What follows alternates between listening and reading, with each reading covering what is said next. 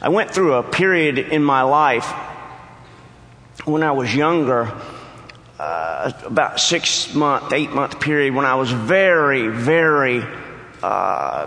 went through a very serious period of doubt, and doubting whether the Scripture was true, doubting whether heaven existed, doubting whether Jesus was God, all those kinds of things. I had grown up in a Christian home. My mother and my father were wonderful people who taught me the love of the Lord. But when I became about 20, there was an incident that happened, and because of the problem of evil, I began to doubt. And people used to come to me who knew about it. I didn't tell many people, but those who knew about it would come to me and say, "Hey, have you heard about this?" They may have discovered Noah's Ark, thinking that would help my doubt in some way. Or they've discovered this, or they just found out this, or did you hear this urban legend that proves the Bible's true? And I came to realize that all those things really don't mean anything. That even if Noah's Ark were found, it doesn't mean that Christianity is true. And that even if they did find the bone box of James, the brother of Jesus, it doesn't mean that Christianity is true. But there is one thing, I think, that if it's true, all of Christianity rises or falls on it. And that is the resurrection of Jesus Christ. That's the reason that I believe that heaven is real, is because Jesus Christ has promised that to us. And so today I want to read for us a passage of Scripture from 1 Corinthians 15 and very quickly give you 3 reasons that this passage tells us about how we know that heaven is real. In 1 Corinthians 15, one of the earliest books of the Bible is 1 Corinthians, if not the earliest. And so 1 Corinthians 15 is the earliest passage of Scripture that we have about the resurrection. And this is what Paul says in 1 Corinthians 15, starting in verse 3. He says, "For I delivered to you as of first importance what I also received, that Christ died for our sins in accordance with the Scripture, that He was buried, raised on the 3rd day in accordance with the Scripture, and that He appeared to Cephas, then to the 12, and then He appeared to more than 500 others at one time, most of whom are still alive, although some have fallen asleep. Then He appeared to James, then to all the apostles. Last of all, to one untimely born, He appeared also to me. For I am the least of the apostles, unworthy to be called an apostle, because I persecuted the church of God. But by the grace of God, I am what I am. And His grace toward me was not in vain. On the contrary, I worked harder than any of them, though it was not I, but the grace of God that is with me. Whether then it was I or they, so we preach, and so you believed." Paul here in this 15th chapter of 1 Corinthians tells us that if the resurrection is not true, then all of our hopes about a resurrection body and a heaven where we go to spend our lives eternally with God, then that's not true. But if the resurrection is true, if it's true that Jesus Christ was really raised from the dead, then we all can depend upon this heaven that has been promised to us. So what does Paul tell us are our reasons for understanding that the resurrection is true, and thus we really can believe in heaven? 3 quick reasons. First of all, we can believe in heaven because of God's Word. You'll notice at the very beginning of this passage in verse 3, Paul says, "I delivered to you that which I also received." Paul is telling us here that he didn't just make this up, that this is a very early creed that was passed along by the early church.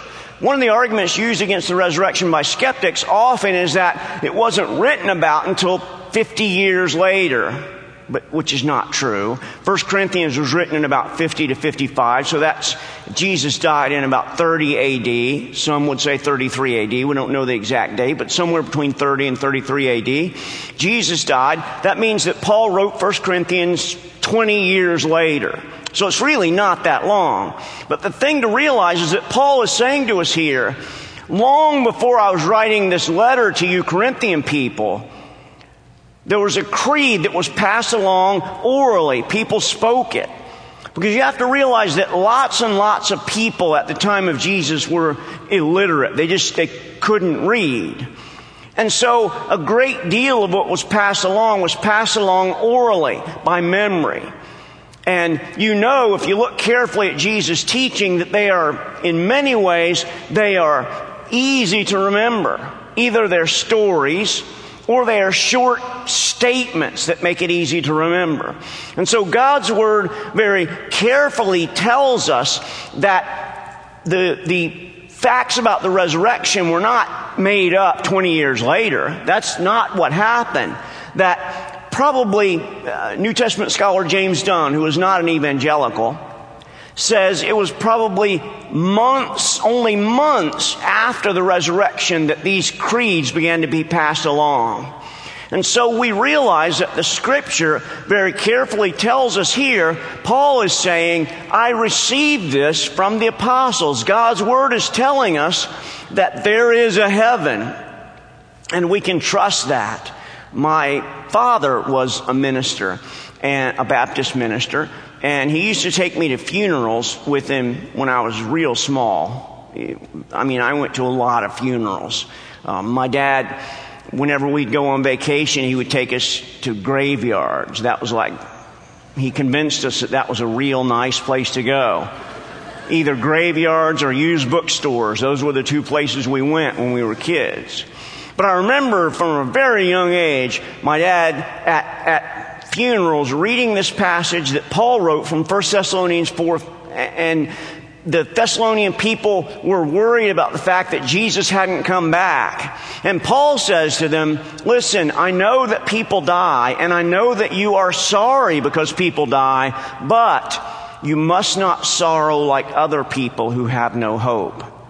Paul is explaining to the Thessalonian people, certainly there are going to be people who die, and you're going to miss them. And there's nothing wrong with being sorrowful about that. But you don't sorrow like the other people because you have hope, an ultimate and total and complete hope of heaven.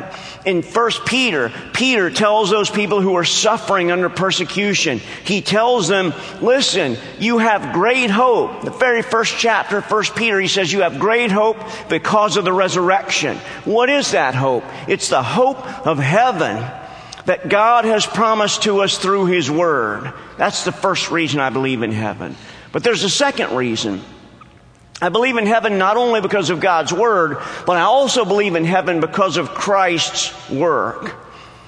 If the death and resurrection of Christ are true, then heaven is true.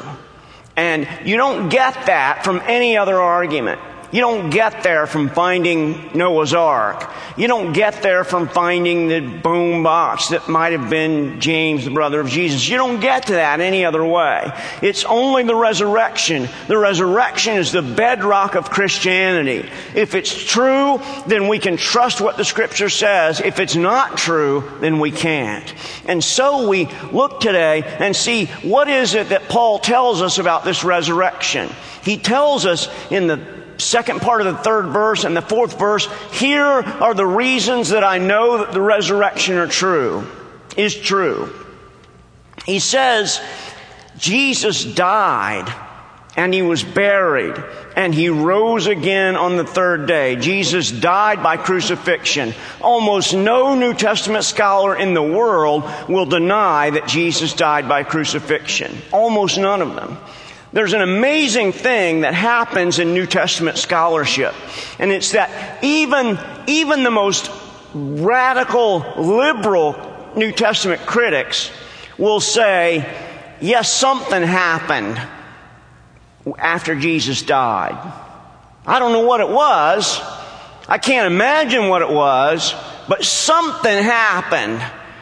Even the most critical New Testament scholars will realize that the disciples had this drastic change in their worldview. Now, they had that drastic change in their worldview because they believed that they had seen Jesus Christ. They believed that this person, Christ, whom they were not expecting to be resurrected. You have to remember that. When Jesus died, they said to themselves, something's gone wrong here.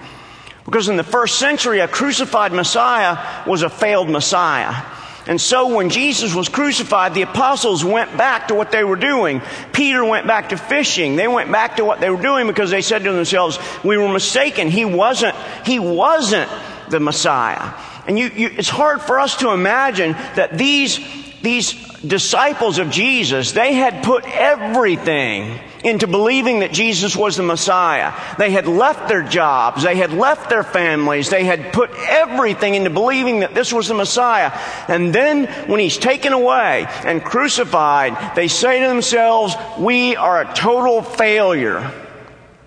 And then, shockingly, they can't believe it, but shockingly, Jesus comes back. And He says to them, how many times did I have to tell you? I told you and I told you and I told you that I was going to be coming back. Why didn't you listen to me? And I can say to you today that I believe there is no fact of ancient history that is so well attested as the resurrection. And I don't say that just shooting from the hip. I say that after lots and lots of study of the resurrection of Jesus Christ and study of other resurrection stories. And the truth of the matter is that if you want to deny the resurrection of Christ, then you must turn into almost a total historical agnostic. Because if you can't believe that, then you honestly can't believe anything else that we know about ancient history. We know that heaven exists because Christ promised us, in my Father's house, I'm going to prepare a place for you there, that where I am, there you may be also. You remember those lines from the Gospel of John, and Jesus Christ proved that what He was saying was true by the fact of His resurrection. Yet there's a third reason that I believe in heaven. It's not just because of God's Word, and it's not just because of Christ's work, but it's thirdly because of our witness. You'll notice in verses 7 and 8 that the Apostle Paul mentions a variety of people. This is an early Aramaic creed. That's the reason that in many of your translations it will say Cephas instead of Simon or instead of Simon Peter. Cephas is the Aramaic name. And so this is very early. Aramaic was the language that was spoken frequently at the time of Jesus. Well, what happened? Remember that this man who's writing this letter is not a person who grew up in a home where people were saying to him, Jesus is the Messiah. This is a man who grew up, had the best training that Judaism could give him, and yet in spite of all of that, he somehow has come to believe that Jesus is God. And you have to realize what a shocking thing that is. That the Apostle Paul used to be named Saul. He grew up as a Jewish boy saying every morning and every night, the Lord our God is one God. And yet somehow, for some reason, he now believes that Jesus Christ is God and that the Father is God. He somehow has this idea of a Trinitarian God. He somehow has come to believe that Jesus really is God. And the only reason that we can ever find for Paul changing his life in such a drastic way is that Jesus Christ appeared to him. That's what he says there. He says in verse 8, last of all to one untimely born, He also appeared to me. He mentions in the verse earlier, James. The story of James is the brother of Jesus, didn't believe that Jesus was the Messiah. He didn't think that Jesus really was whom he claimed to be. And he went on through his life not following after Jesus, not being one of His disciples. And then, from what we can learn from early church history, James saw the resurrected Lord and his life was changed forever.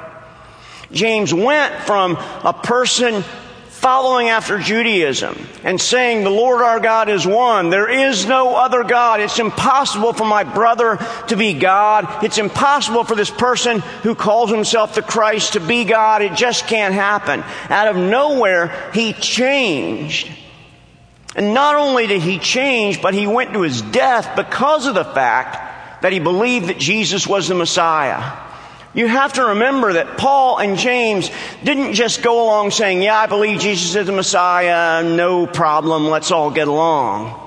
Paul had his head chopped off for no other reason that he kept preaching that Jesus was God, Jesus was the Messiah. James was taken up to the very top of the temple. Very top of the temple, he was thrown off of the temple, and even though he'd been thrown down all that way, he was asked at the top of the temple, either deny that Jesus is God or we're throwing you off. They threw him off, and even though he fell all that way, he didn't die, and he was clubbed to death. That's not the belief of a person who thinks, well, maybe it's true, maybe it's not. That is the belief of a person who knows beyond any shadow of a doubt that the resurrection of Jesus Christ is true, and that as a result of that, our resurrection is true and our heaven is true. If you want to believe in heaven, all that you must do is carefully consider the resurrection. And if the resurrection is true, then heaven is true. No doubt. I suppose that all of us can think of people whose lives have been changed by the resurrection.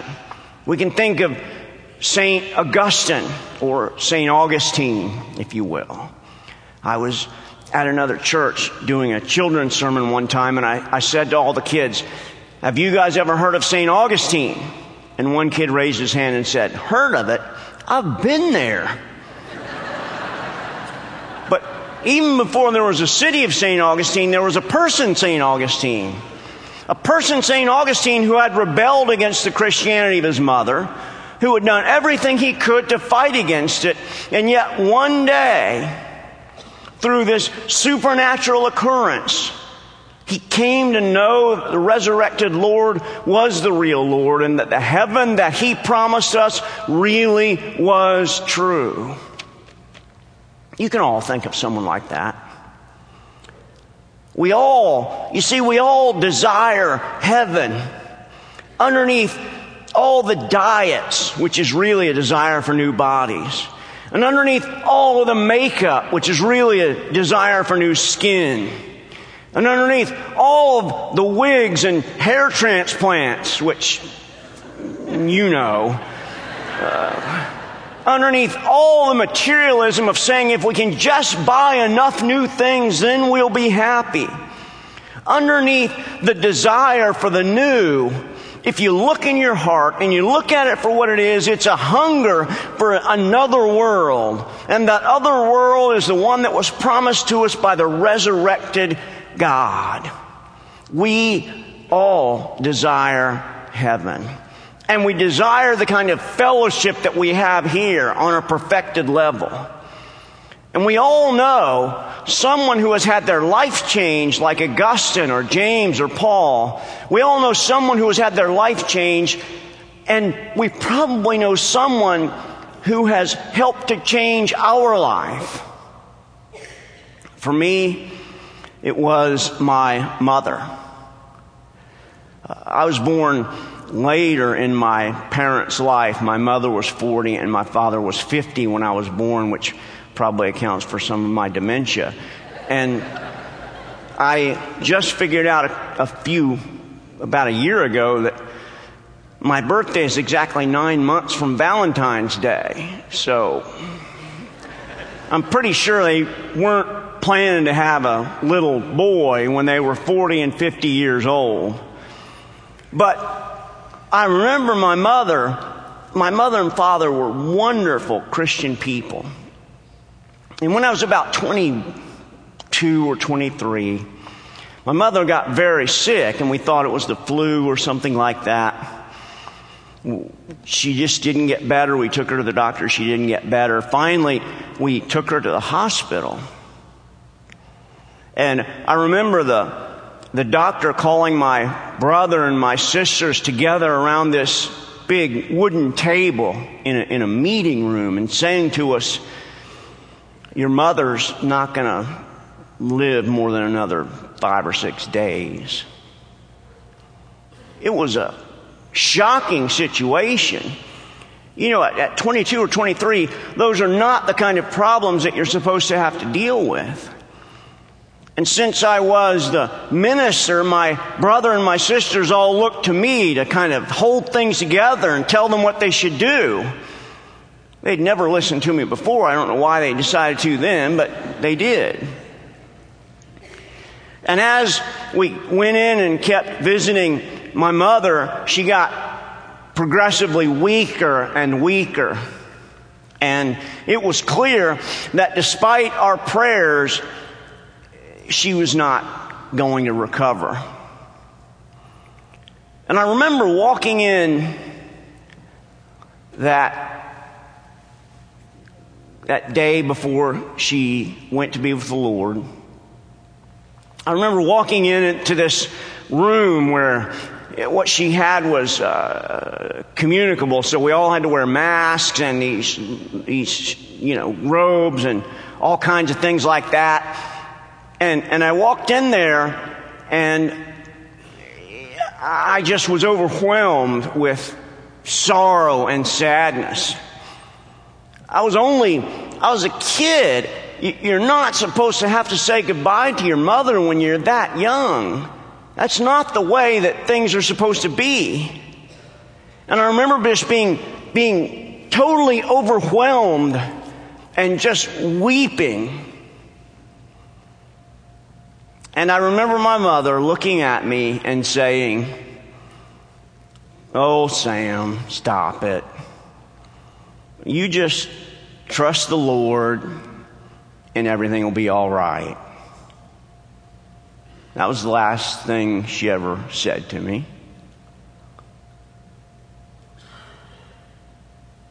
That's the way that I want to die. Trusting the Lord and believing that everything will be all right. The only reason that we have any hope that everything will be all right is because of the heaven that is promised to us by the resurrected Lord. That's why I believe in heaven. D.L. Moody, famous evangelist who spoke to more people than any other person of his lifetime. He once said, "Someday you'll read in the paper that D.L. Moody is dead. Don't believe a word of it. For I will be more alive then than I have ever been here on earth." We believe in heaven because we have a Savior who died, was buried, and resurrected. And if the Lord tarries someday, you'll read in the paper that I've died. Someday I'll read in the paper that you've died. But I won't believe it. Because we will be more alive then than we have ever been.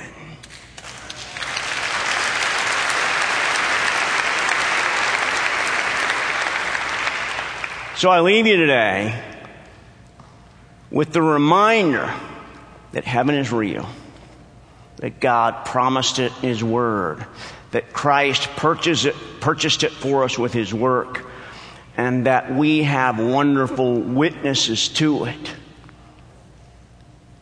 Today,